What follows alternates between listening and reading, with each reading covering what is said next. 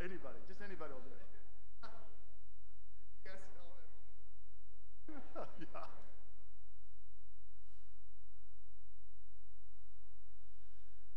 Good morning, church. Welcome. Let's begin our time together, encouraging one another from God's word. Would you stand to your feet? We're going to read Deuteronomy 13, verse 4, aloud to each other. So as we get that pulled up on the screen, we'll be. Well, let me read it to you then. This is the word of the Lord.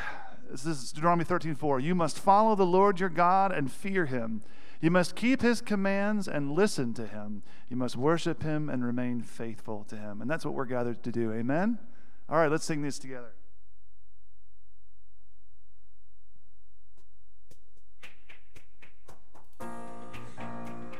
Sing this together. Blessed be your name.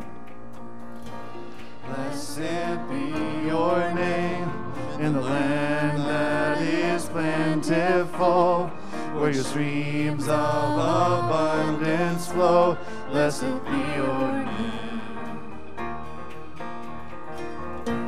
Blessed be your name when I'm found in the desert place.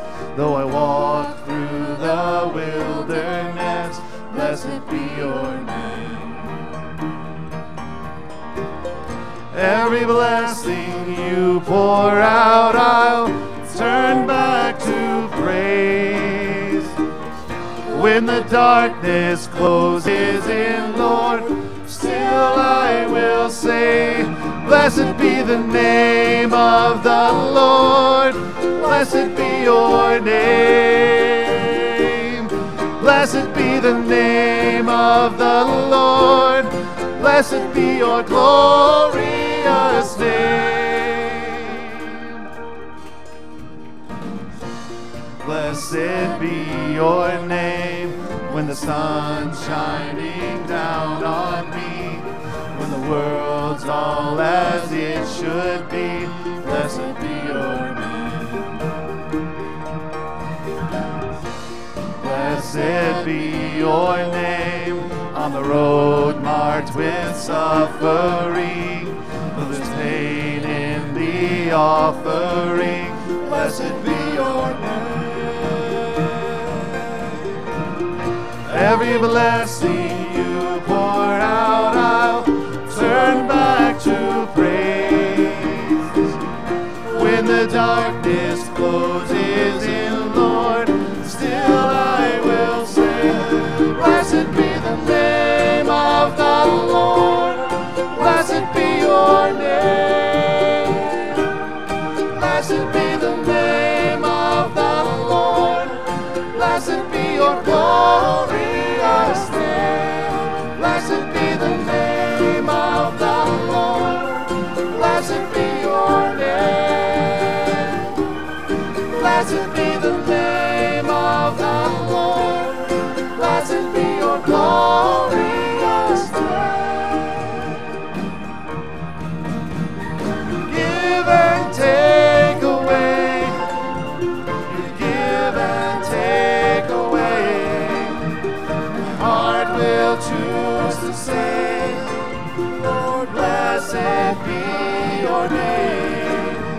You give and take away. You give and take away. My heart will choose to say, Lord, blessed be your name. Blessed be the name of the Lord. Blessed be your name. Blessed be the name of the Lord. Blessed be your glorious name. Blessed be the name of the Lord. Blessed be your name. Blessed be the name of the Lord. Blessed be your glorious name. Amen. Give him praise. Man, it is good to gather together to worship. Let's encourage one another with these words that we love the Lord our God with all our heart, soul, mind, and strength.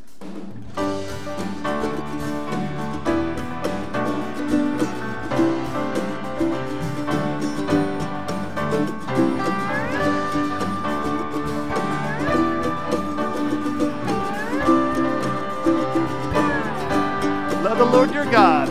Love the Lord your God with all your heart, with all your soul, with all your mind, with all your strength. Love the Lord your God with all your heart, with all your soul, with all your mind, with all your strength. With all your heart, with all your soul, with all your mind, with all your strength. Love the Lord your God with all your heart, with all your soul, with all your mind, with all your strength.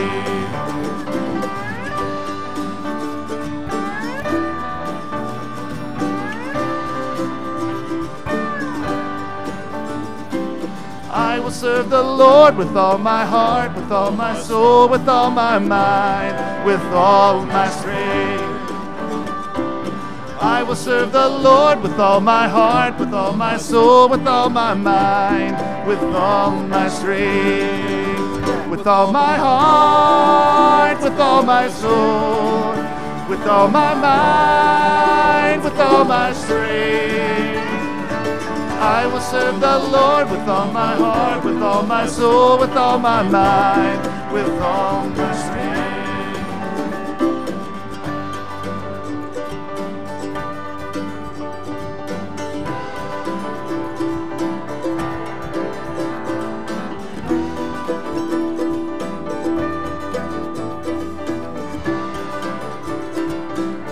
I will love you.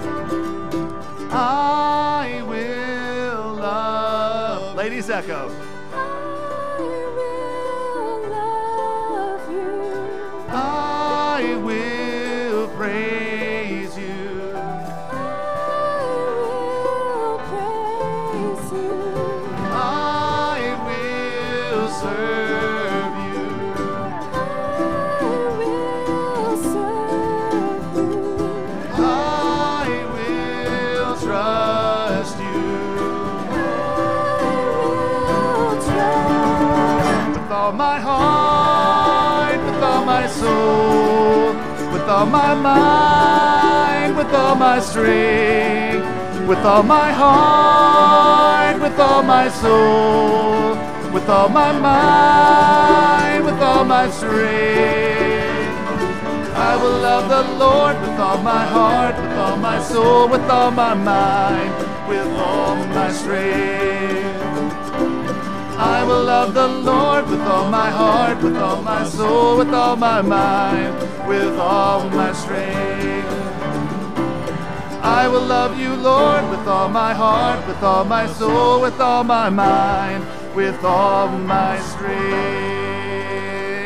Amen. Amen. He is worthy of all that love. Grab a seat.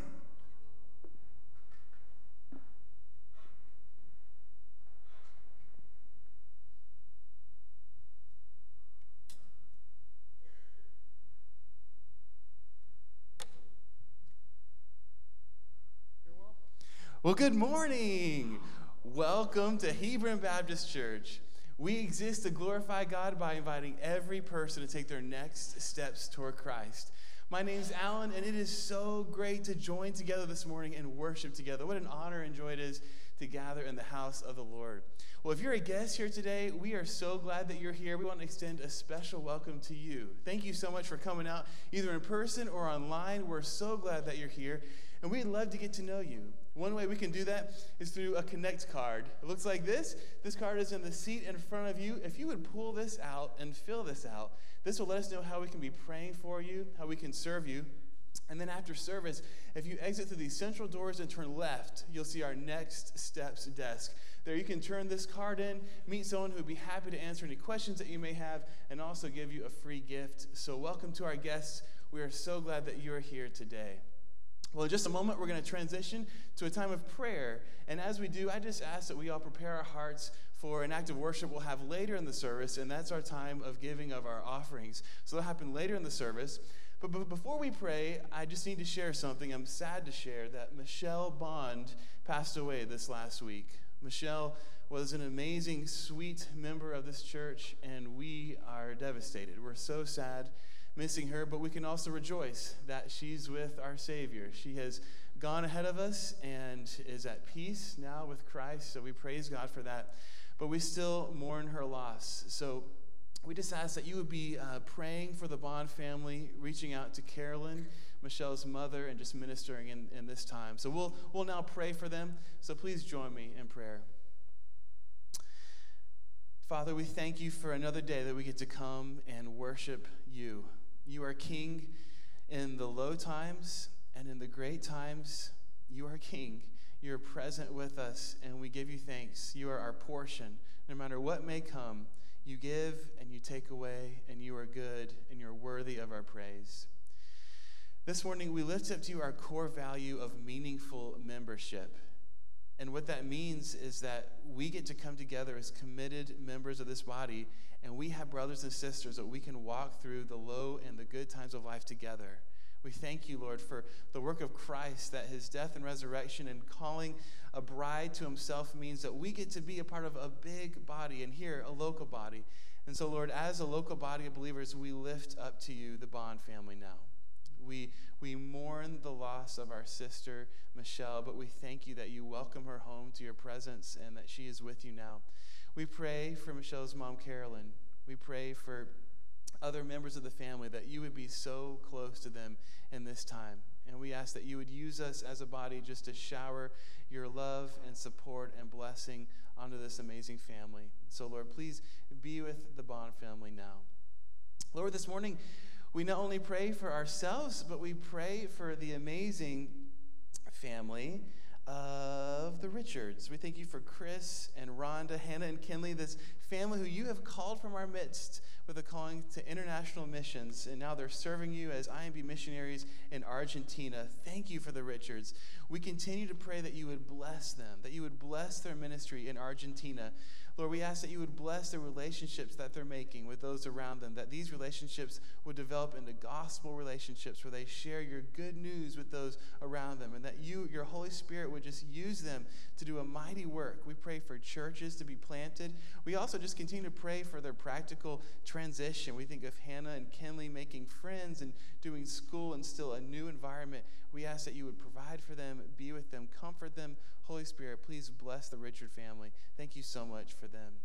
And finally, Lord, we come to you grateful for your grace. We come to you once again needing your forgiveness and your mercy that you offer and the good news of Jesus. And we take a moment to confess to you that we have all sinned this past week, this past morning. We just confess to you in our hearts now the sins that we've committed, selfishness and impurity and lustful thoughts and all sorts of things where we've put ourselves and our desires above yours. And we thank you, Lord, that that's not what Jesus did. We thank you that unlike all of us, Jesus never sinned, that he lived a perfect life and he ministered to those around him, but then he died a death that he didn't deserve. He died for us so that the weight of wrath that we deserve went on him instead of us. And we come to you and we just hide in the blood of Christ. We pray you would wash us clean because of his sacrificial gift. He is our pure and perfect sacrifice. And we pray that you would give us hope and life and the forgiveness that you offer and the new life that we experience in Jesus. We praise you and continue to worship you today. In Jesus' name, amen. Amen. Amen. And because of what Christ has done in dying on the cross for our sins, and because he is risen again, we are comforted, and we know that God will continue to grace us, to give us grace when we fall. And so would you stand to your feet, and let's proclaim to everyone around you and anyone who's in earshot that it is because he lives that we can face tomorrow.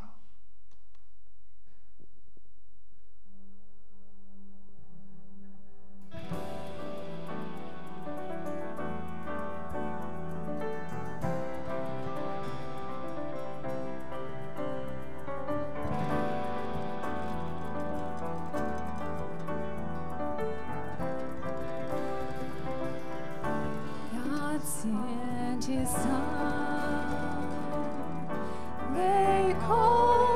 Jesus, He came to love, heal and forgive.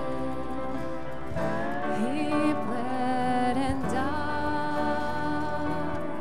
to buy my pardon. An empty grave is there to prove my Savior lives. Because He lives, I can face tomorrow. Because He lives, all fear is gone. Because I know He holds the future, and life is worth the living just because He lives.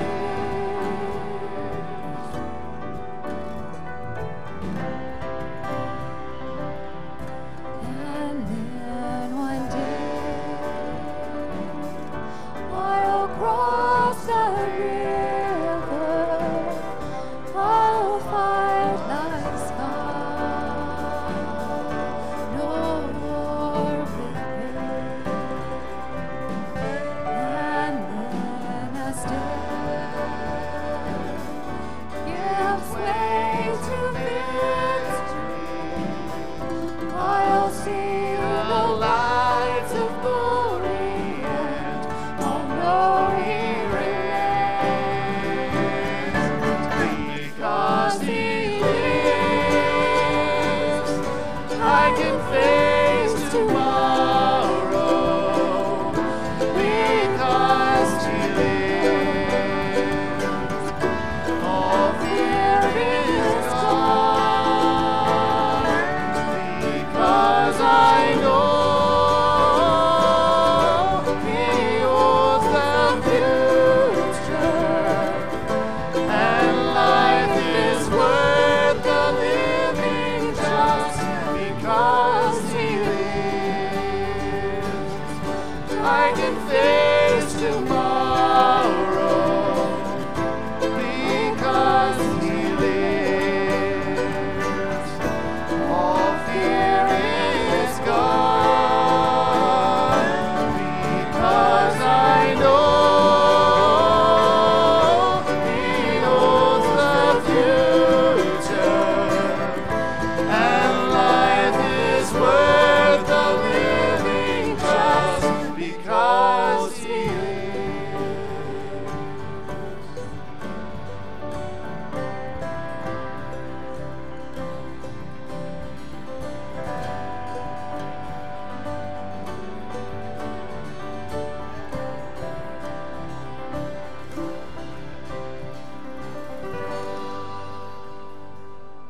Amen. Do you believe that? Amen. Go ahead and be seated.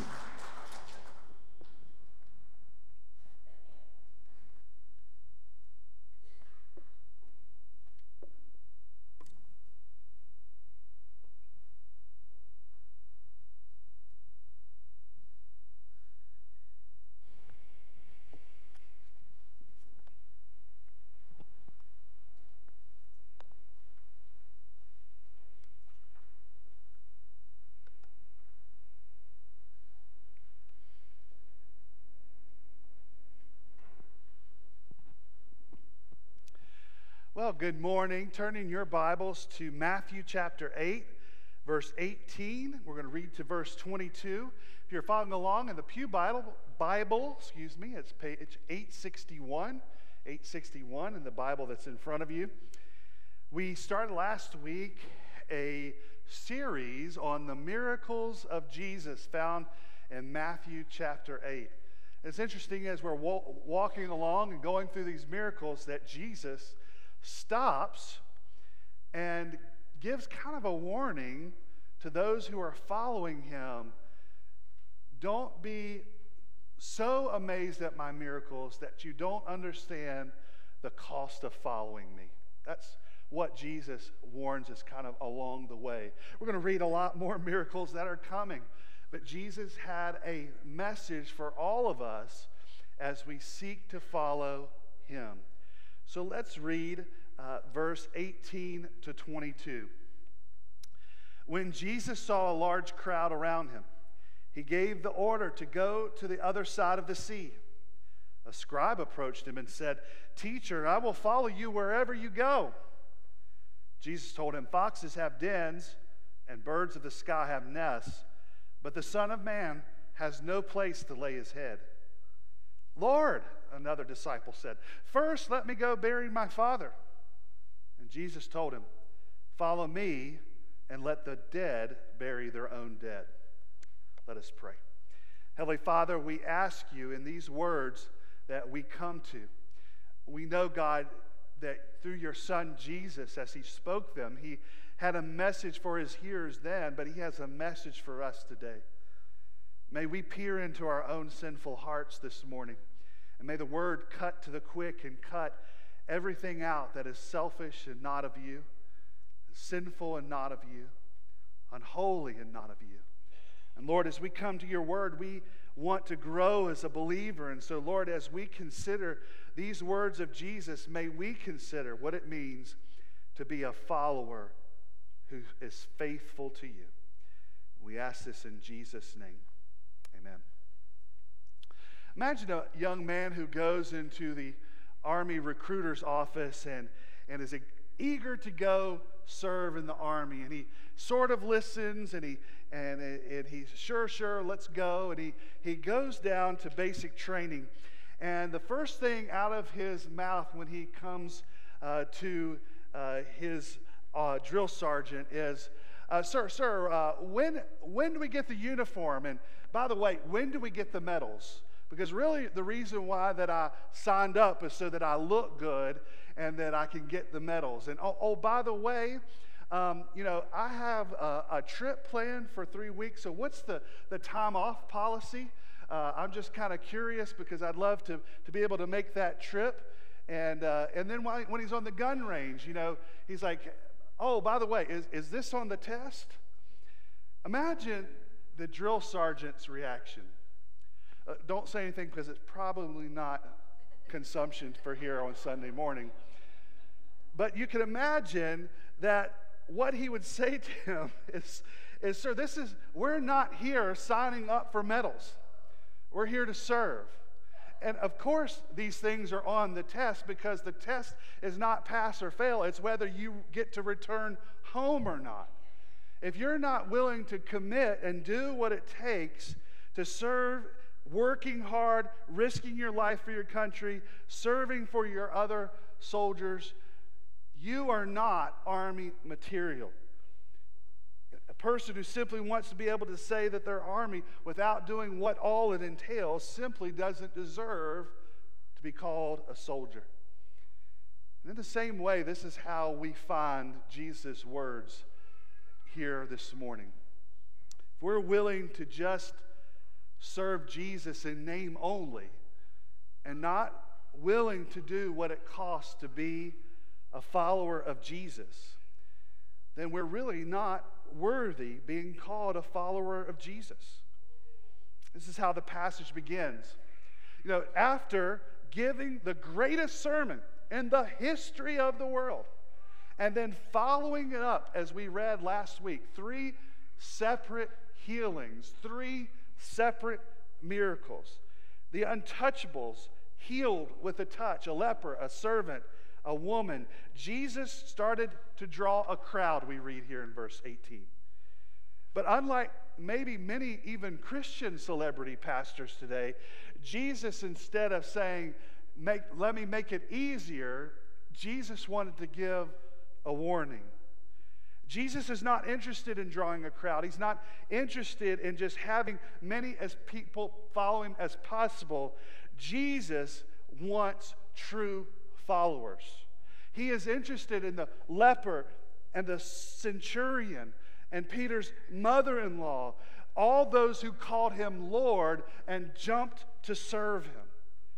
In other words, Jesus is interested in making disciples. Now, the passage before us is much a passage of discipleship, and as people witnessed the mighty deeds of Jesus, people wanted to come and be part. They started to see his authoritative teaching and now his authoritative healing. And many were starting to be, just like many fanatics of teams or celebrities, started to say, I kind of want to be a part of that. I want what's ever part of that movement. But even more than that, what does that bring me?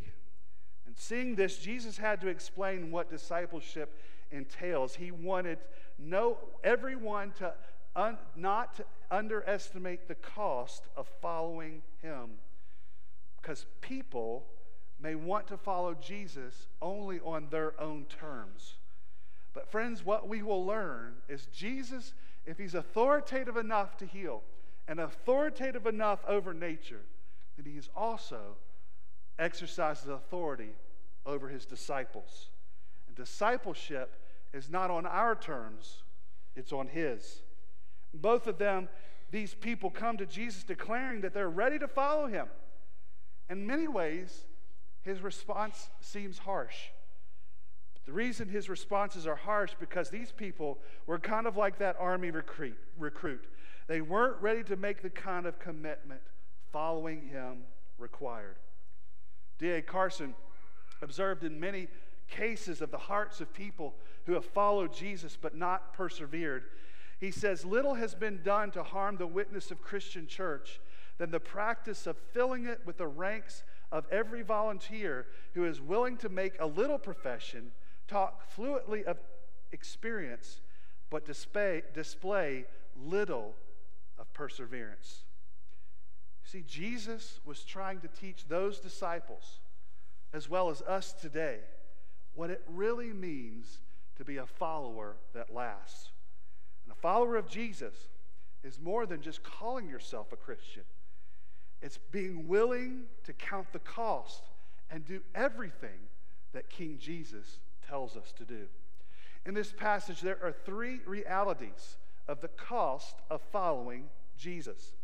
Number one, if you're taking notes on your phones or on your bulletin, the cost of following is unconditional trust. The cost of following is unconditional trust. Well, the first person that comes and approaches Jesus as an example is a scribe. In those days, he was an expert, a teacher of the law, one who was highly esteemed in society because he was an expert at the written law. They would come to him to find out things. Now, he comes to Jesus and says, teacher. Now, he's on good terms. He is ascribing to Jesus someone of value. But if you look in the gospel of Jesus, 5 times Jesus is called teacher by people, and all 5 of those are revealed to not becoming a disciple. We might ask, though, look at his response. Yes, he calls him teacher, and he even says this, I'm willing to follow you wherever you want to go. This is a great claim. And it's even hard today to find someone, let alone an academic like a scribe, who would be willing to state publicly their willingness to follow Jesus. But Jesus' reply knows that he has understood his heart. Apparently, Jesus detected that the teacher of the law envisioned that this connection to Jesus would mean actually more for the scribe than it would be to follow Jesus. That it would mean more a secure stability, even perhaps privilege. Because Jesus tells the man, foxes have dens, birds have nests, but the Son of Man has nowhere to lay his head.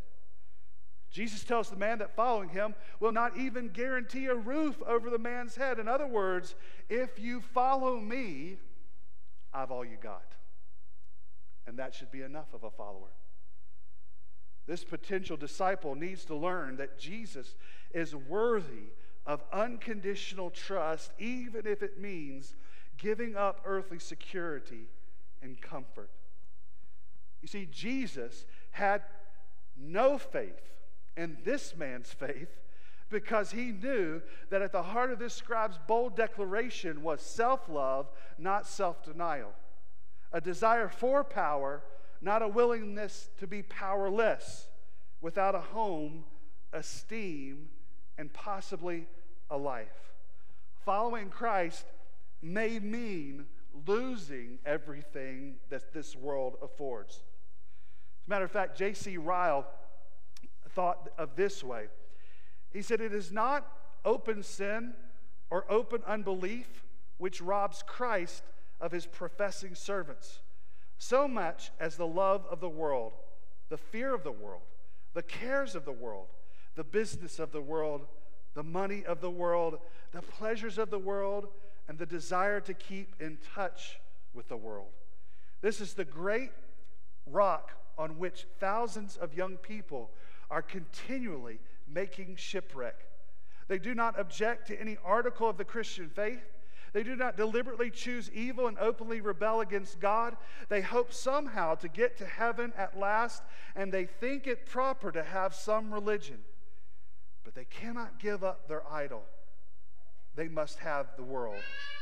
And so after running well and bidding fair for heaven while boys and girls, they turn aside when they become men and women and go down the broad way which leads to destruction.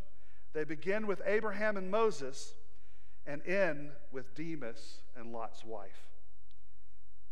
Friends, this is a problem that we see in our culture today, especially in the teachings of the prosperity gospel that many hear and listen on the airwaves or read in books that are sweeping across, unfortunately, many areas of the world. The prosperity gospel sees that Jesus is a means to an end, a way to get something back of benefit. You come to Jesus to get health or wealth or prosperity or anything that you want. Just fill in the blank. But the problem is that you shouldn't come to Jesus to get stuff. You come to Jesus to get Jesus. You may lose everything in this world because he is enough. Americanized Christianity has fooled us into thinking that Christianity is about comfort. But Jesus said Christianity is about the cross, and that we are willing to sacrifice and die for self, and comfort is not something we should try to attain. Let me ask you, brother and sister, is there something that you are choosing now as comfort instead of what God has called you to be faithful? Dr. Angela Liu was a professor in Hong Kong and a Christian, and she saw that Christianity had become in her country a middle-class movement. That in other words, it wasn't reaching those who are wealthy, and it wasn't reaching those who were poor. And so to help and find out how she might be part, and her church might be a better part of reaching those who are poor, she gave up her job to go work for several months as a seamstress in a factory. She learned their dialect, their values, their needs, their heroes, their alienation, their work-induced sickness, their laborers that they endured. And friends, she paid the price, giving up her comfort so that she might be part of bearing fruit of the gospel to those who need it.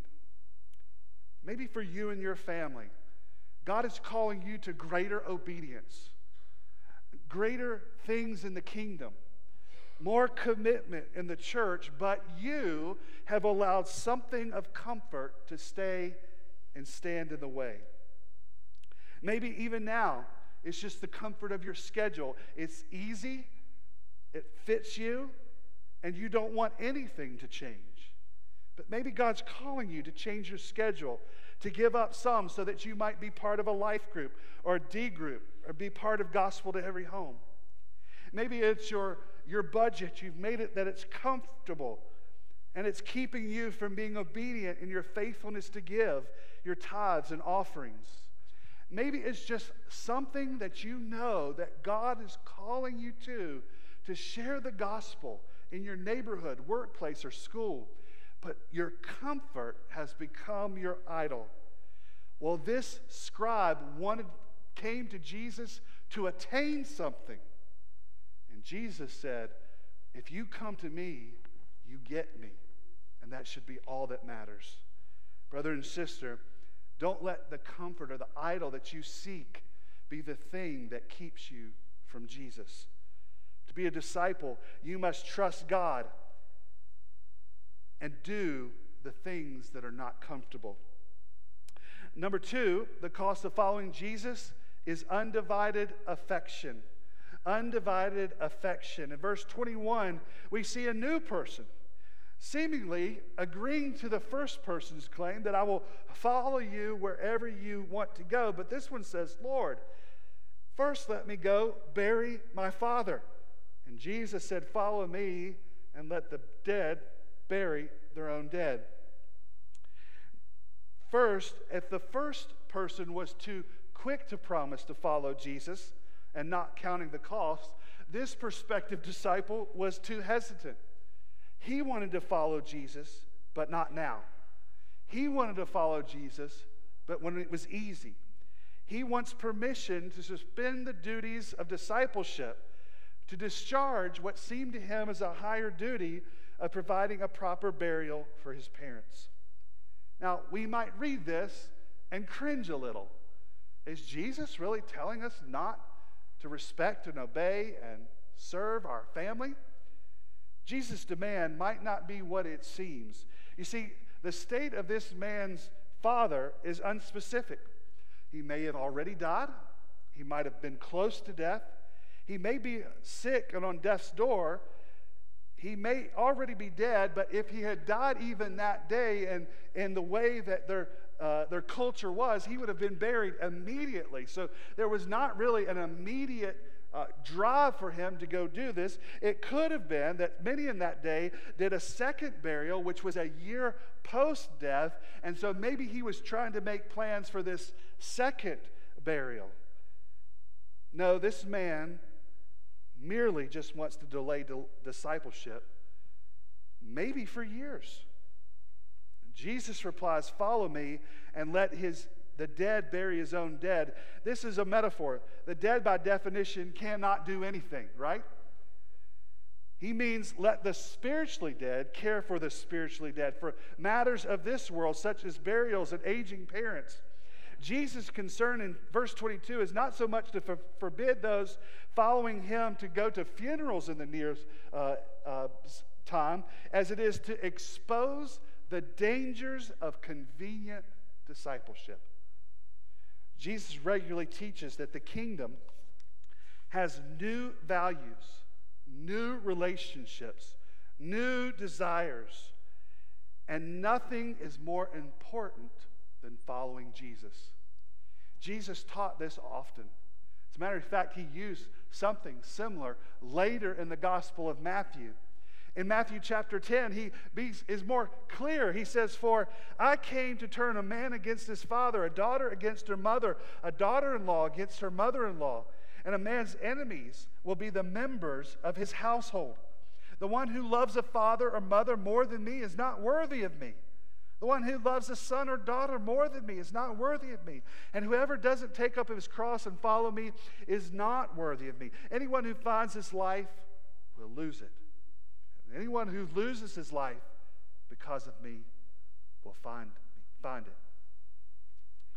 Friends, you can't love anything more than Jesus.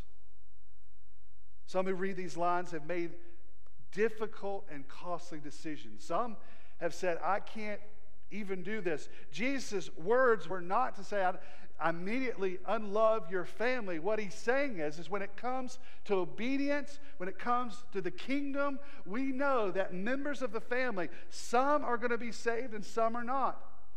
And there's going to be a time when you are going to have to choose to follow me rather than your family tradition, rather than approval from your mother, rather than approval from your friends.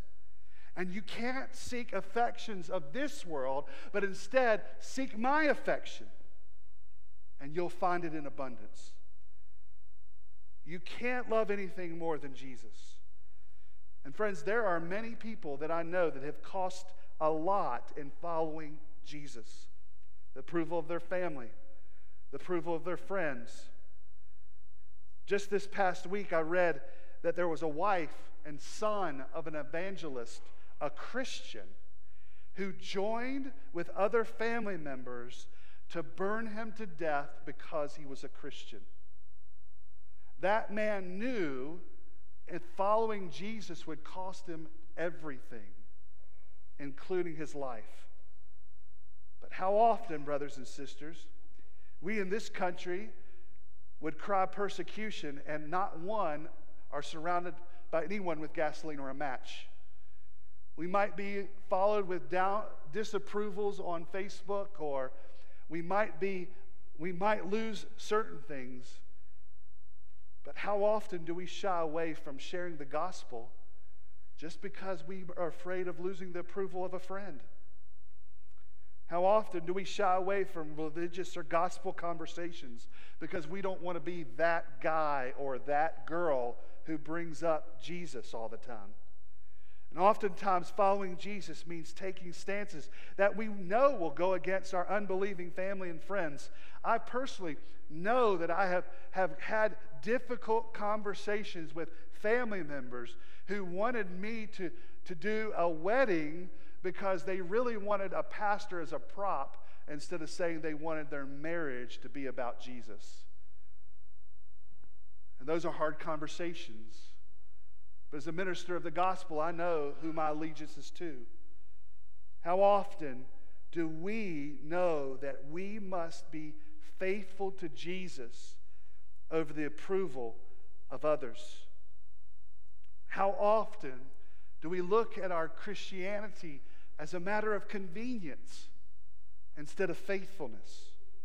A matter of easiness instead of sacrifice? One tragedy of this world was the man who had given his life for his faith. But imagine this, he opened his eyes to Jesus. And friends, when you're willing to do anything for Jesus, you find his full approval and true affection. Not this world, not our status, not anything, but he is worth it in the end. Finally, number 3, we follow the Son of Man who is worth it all. We follow the Son of Man who is worth it all. How interesting, and I buzzed through this very quickly, but notice in the first person who approached Jesus that Jesus said, the Son of Man, you find it in my scripture here, he says, the Son of Man has no place to lay his head. Interesting to note, this is the first time that Jesus refers to himself in this gospel as the Son of Man. This title, Son of Man, is not to show himself in humanity, but instead of the one who is coming in glory as prophesied in Daniel chapter 7. Jesus goes on to clarify in Matthew 26:64 when he says, you have said it, Jesus told him, but I tell you, in the future you will see the Son of Man seated at the right hand of power and coming on the cloud of heaven. Jesus is declaring who he is, that he is the Son of Man. He is the one to come, that he is the one who, yes, heals the sick, heals the blind, that gives life to the dead, but is coming and has authority over all things, over injury, over sickness, over death, and over his disciples. And it is Jesus in the end that is our reward, because he is coming back for his own. It is he who is going to take us in glory. It is he that is worth it all. And if we are a follower of Jesus, we know that in the end, this is our portion and our prize. He is our grand reward. He is the author and perfecter of our faith. He is the Alpha and Omega, and he is the one on all our future in eternity is worth it. And in knowing this, that we must trust in him follow him as Savior and Lord. Now, I am sure that there is a question that has been raised as you think through this, because you say, Pastor, I have heard on numerous occasions that you have said that for salvation is by faith alone, by grace alone, in Christ alone. Why should we even consider the fact that we must have a cost of our salvation, or that we as a follower know that there is something that we must be faithful in? Well, brother or sister, if you understand the gospel, you would understand that the result of our faith results in a salvation that works.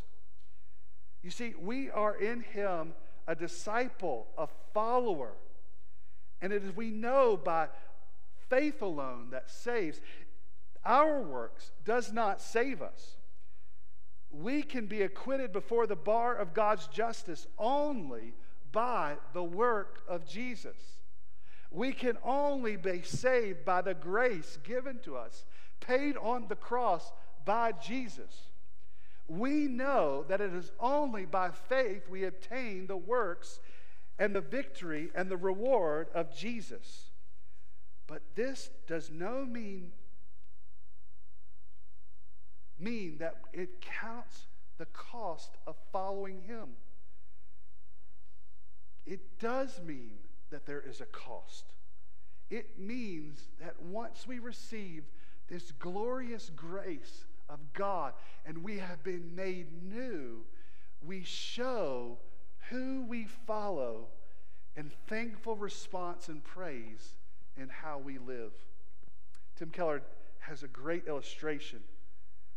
He says there is a person who has, maybe consider this yourself, that you have a disease, that there's only one cure in the world.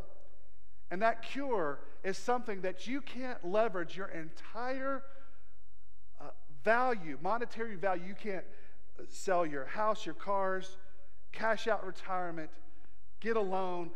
In your financial state, there is no way for you to receive this life-saving treatment. But word spreads, and your neighbor sacrifices it all for you to receive this treatment. It saves you miraculously. You're changed. You're made new. You're a new person. You would know that this person has done everything it can to do something that you can't. How would you then respond to that neighbor? Well, they gave me a gift. Thank you. See a Christmas card here in the future. You would not respond in that way. You would do whatever that neighbor wanted. You would be knocking on their door. Hey, how can I help you today? What do you need? Do you need me to mow your grass? Do you need me to watch the kids? What do you need from me? Because you have given it all for me. I am overwhelmed by your love. I'm overwhelmed by your grace. Let me do whatever I can because I love you.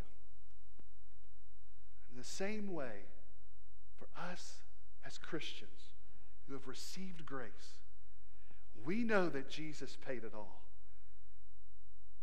But we know to him we owe. The biblical salvation is paid for by someone else. In that sense, it is free. But living out our salvation demands repentance, personal death to self-interest, principal submission to the lordship of Jesus Christ. These are not meritorious acts in which we earn our salvation. Instead, it is our life-giving response to a Savior who has died for us. Salvation that has been paid for and therefore free, nevertheless works in our lives so powerfully that it transforms us, confronts our will, demands our devotion and allegiance, and calls forth our deepest commitments. So, brother and sister, are you willing to count the cost and follow Jesus? Are you a true follower of Jesus? Well, here's the good news. Today, by faith, you can become a true follower of Jesus.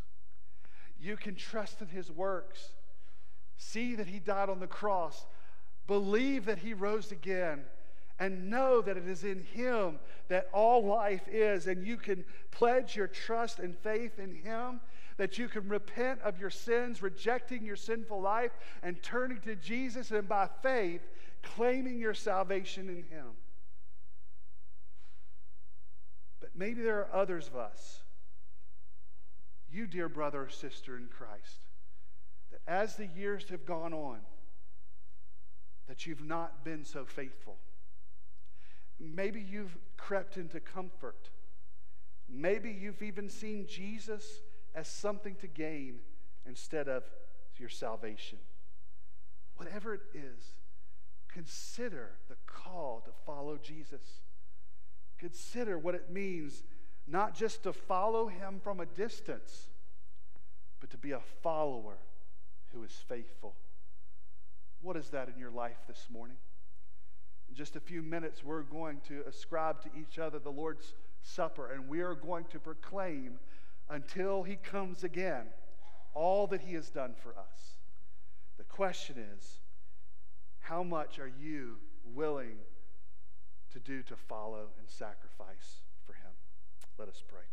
Heavenly Father, we are thankful for this reminder of Jesus, not to be just caught up with all the benefits, then there are many, love and grace and help and hope. But Lord, I pray that as we come to him and understand what it means to follow Jesus, that he finds us faithful. So God, I pray that if there's anything in our lives today that we would repent, that we would take the steps to remove any hindrances it would be to be faithful. And Heavenly Father, today, if there's someone here that does not know you and has not become a follower by faith, that today they are overwhelmed by a Savior who loved them even in the depths of their sin, that he went all the way to the cross and died for them. And that though the cost of discipleship might be great, that we have heaven to gain and Jesus as our reward, and that he is worth it all. We pray that God, by faith, they would respond right now and trust you as Savior and Lord. We ask this in Jesus' name. Amen. Amen. Let's stand to our feet and respond in faith and in obedience.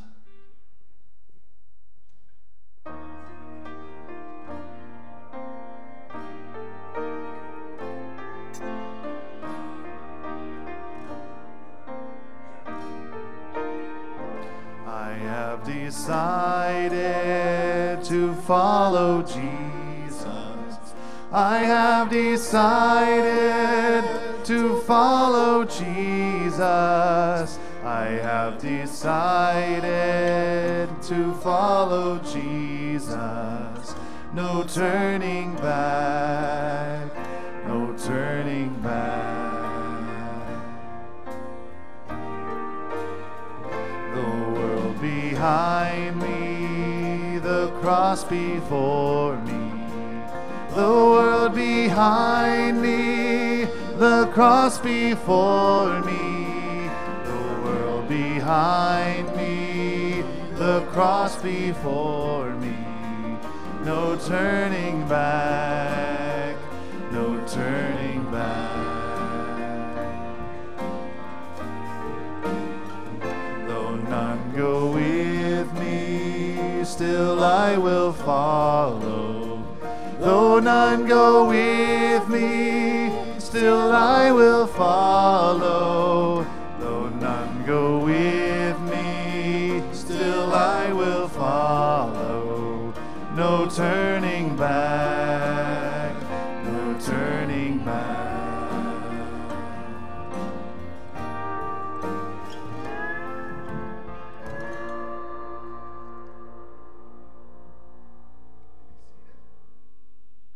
Quick announcements before we transition to to both our offerings, if you want to prepare to give for the offering, and then to the Lord's Supper following that. A couple quick things. September 11th, we return to Gospel to Every Home. We need many teams, and we hope some of our life groups and different things to come on September 11th as we launch out Gospel to Every Home. We're going back out into our neighborhoods and our 41048 area code and talk to as many people as possible and invite people to Christ and invite them to church. And so we hope that you'll be able to plan, as we've had a little break for the last month, to get back in the groove of Gospel to Every Home. And that means taking, it will mean a sacrifice. It might mean maybe missing a little football that afternoon, but I believe that you'll get the reward of going and trusting and sharing Jesus with other people. Also mark your calendar for September 18th as we'll have our church picnic. It'll be a great time of fellowship together, and we look forward to gathering as God's people and having some fun together. So we hope that you'll mark your calendar to be part of that. Again, as Brother Allen shared, Michelle Bond passing this past week. Her schedule for her funeral is this Wednesday. 10 to 1 is visitation, and 1 o'clock funeral right here at the church. And for fear that I might get choked up, I won't say too much, but just what a light of the Lord, and what a faithful, wonderful gift. I know that everybody who led worship up here knew that there was one person every Sunday they could trust was giving it all to the Lord, and that was Michelle. And we are so thankful for her and God's gift to us to have her in our life and our church. And so we want to honor her and her family, and especially be around Carolyn. I know that there's a meal thing out there for her, so if you'd like to participate in helping Carolyn in that way, please do so. One other thing before I transition to the offering, our friends at Crossway have donated, just as they donated the other books that we have been given, is this wonderful, absolutely phenomenal resource called Praying the Bible by Donald Whitney. It is an unbelievable, easy resource to help fuel your prayer life. It is a way to help you learn to read your Bible and pray it. One of the great ways to pray to the Lord is just pray His words back to Him. And so He teaches through this how to pray the Scriptures and have that as part of your devotional life. If you've never thought about it or seen it, I encourage you to pick up this free resource. It's across the hallway. There's tons. We just encourage you to get one per family, and then read it. It is a wonderful way to enhance your personal devotion. Now we're going to take our offering, and we know that the Lord has given us much, and one of the ways of discipleship is of giving of our tithes and offerings. And so you can do that electronically on the thing that is, there is one in your pew, but there's also one there on the screen. You can scan that and give electronically, those of you at home, or you can give as the offering plates come around. If you've already given electronically or already given today, let's just thank God for what He's done in our lives to provide for us. And so we can use this opportunity of worship to be thankful to Him. So let me pray. Heavenly Father, thank You for this wonderful opportunity to give of all that we have received. God, You have given us Your Son, Jesus. You have given us life. You have given us provisions to care for us. And so, Lord, we know that You ask for some in return to show our discipleship, obedience, and that we faithfully follow. So, Lord, as we give, we pray that You would bless the giver as well as multiply the gift, that many across the world will be blessed through it. In Jesus' name, amen. Amen. We're going to learn a new song while we're doing this. So as they're passing the plates, listen to the verse and the chorus, and I'll have you stand up and sing with us after we're done passing plates.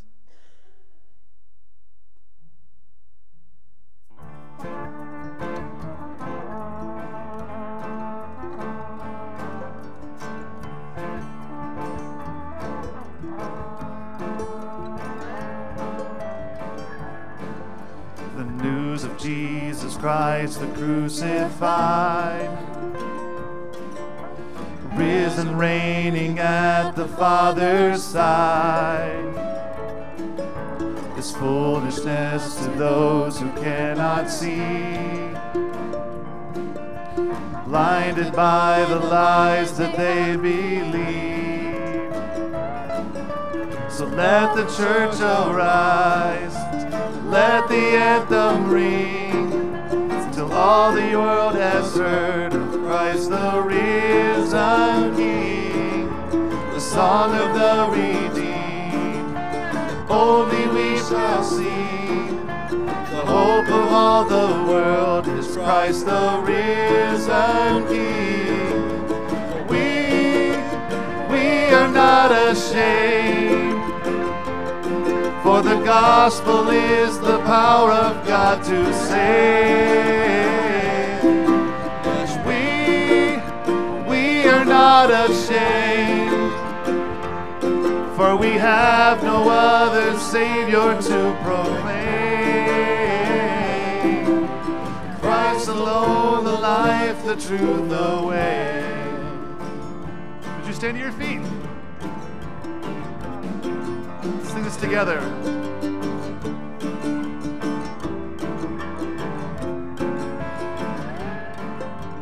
The news of the enemies of God are in a rage.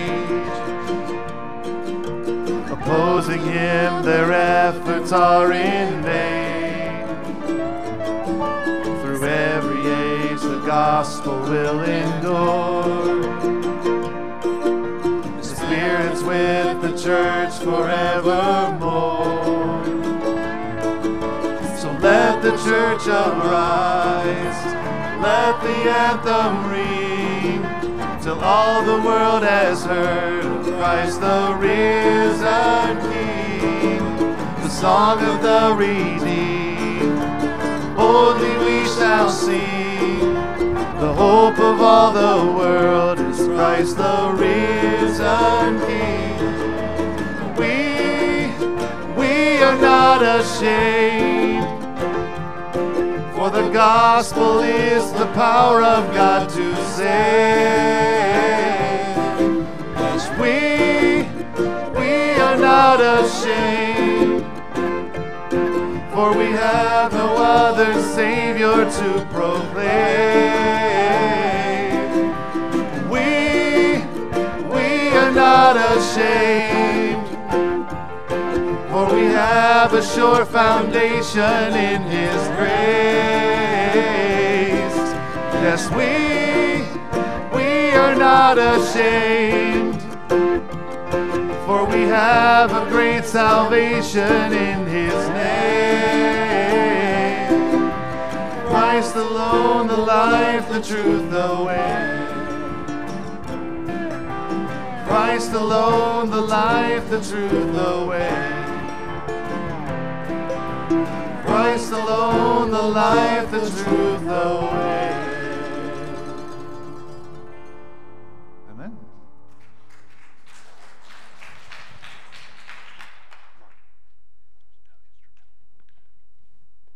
You may be seated. Let me first give instruction, and then we'll prepare our hearts. Again, hopefully you can find some elements. They're all together. There are two things to pull. There is a clear cellophane on top, so you want to make sure you pull that first, because otherwise it will be very hard to peel them apart later. And then there's a pink one that opens to the juice. So those are your instructions. As you consider taking the Lord's Supper, please refrain if you're not a baptized believer and member of good standing in a local church. And please refrain any unbelieving children as we partake, for this is those who are baptized believers come to the Lord's table.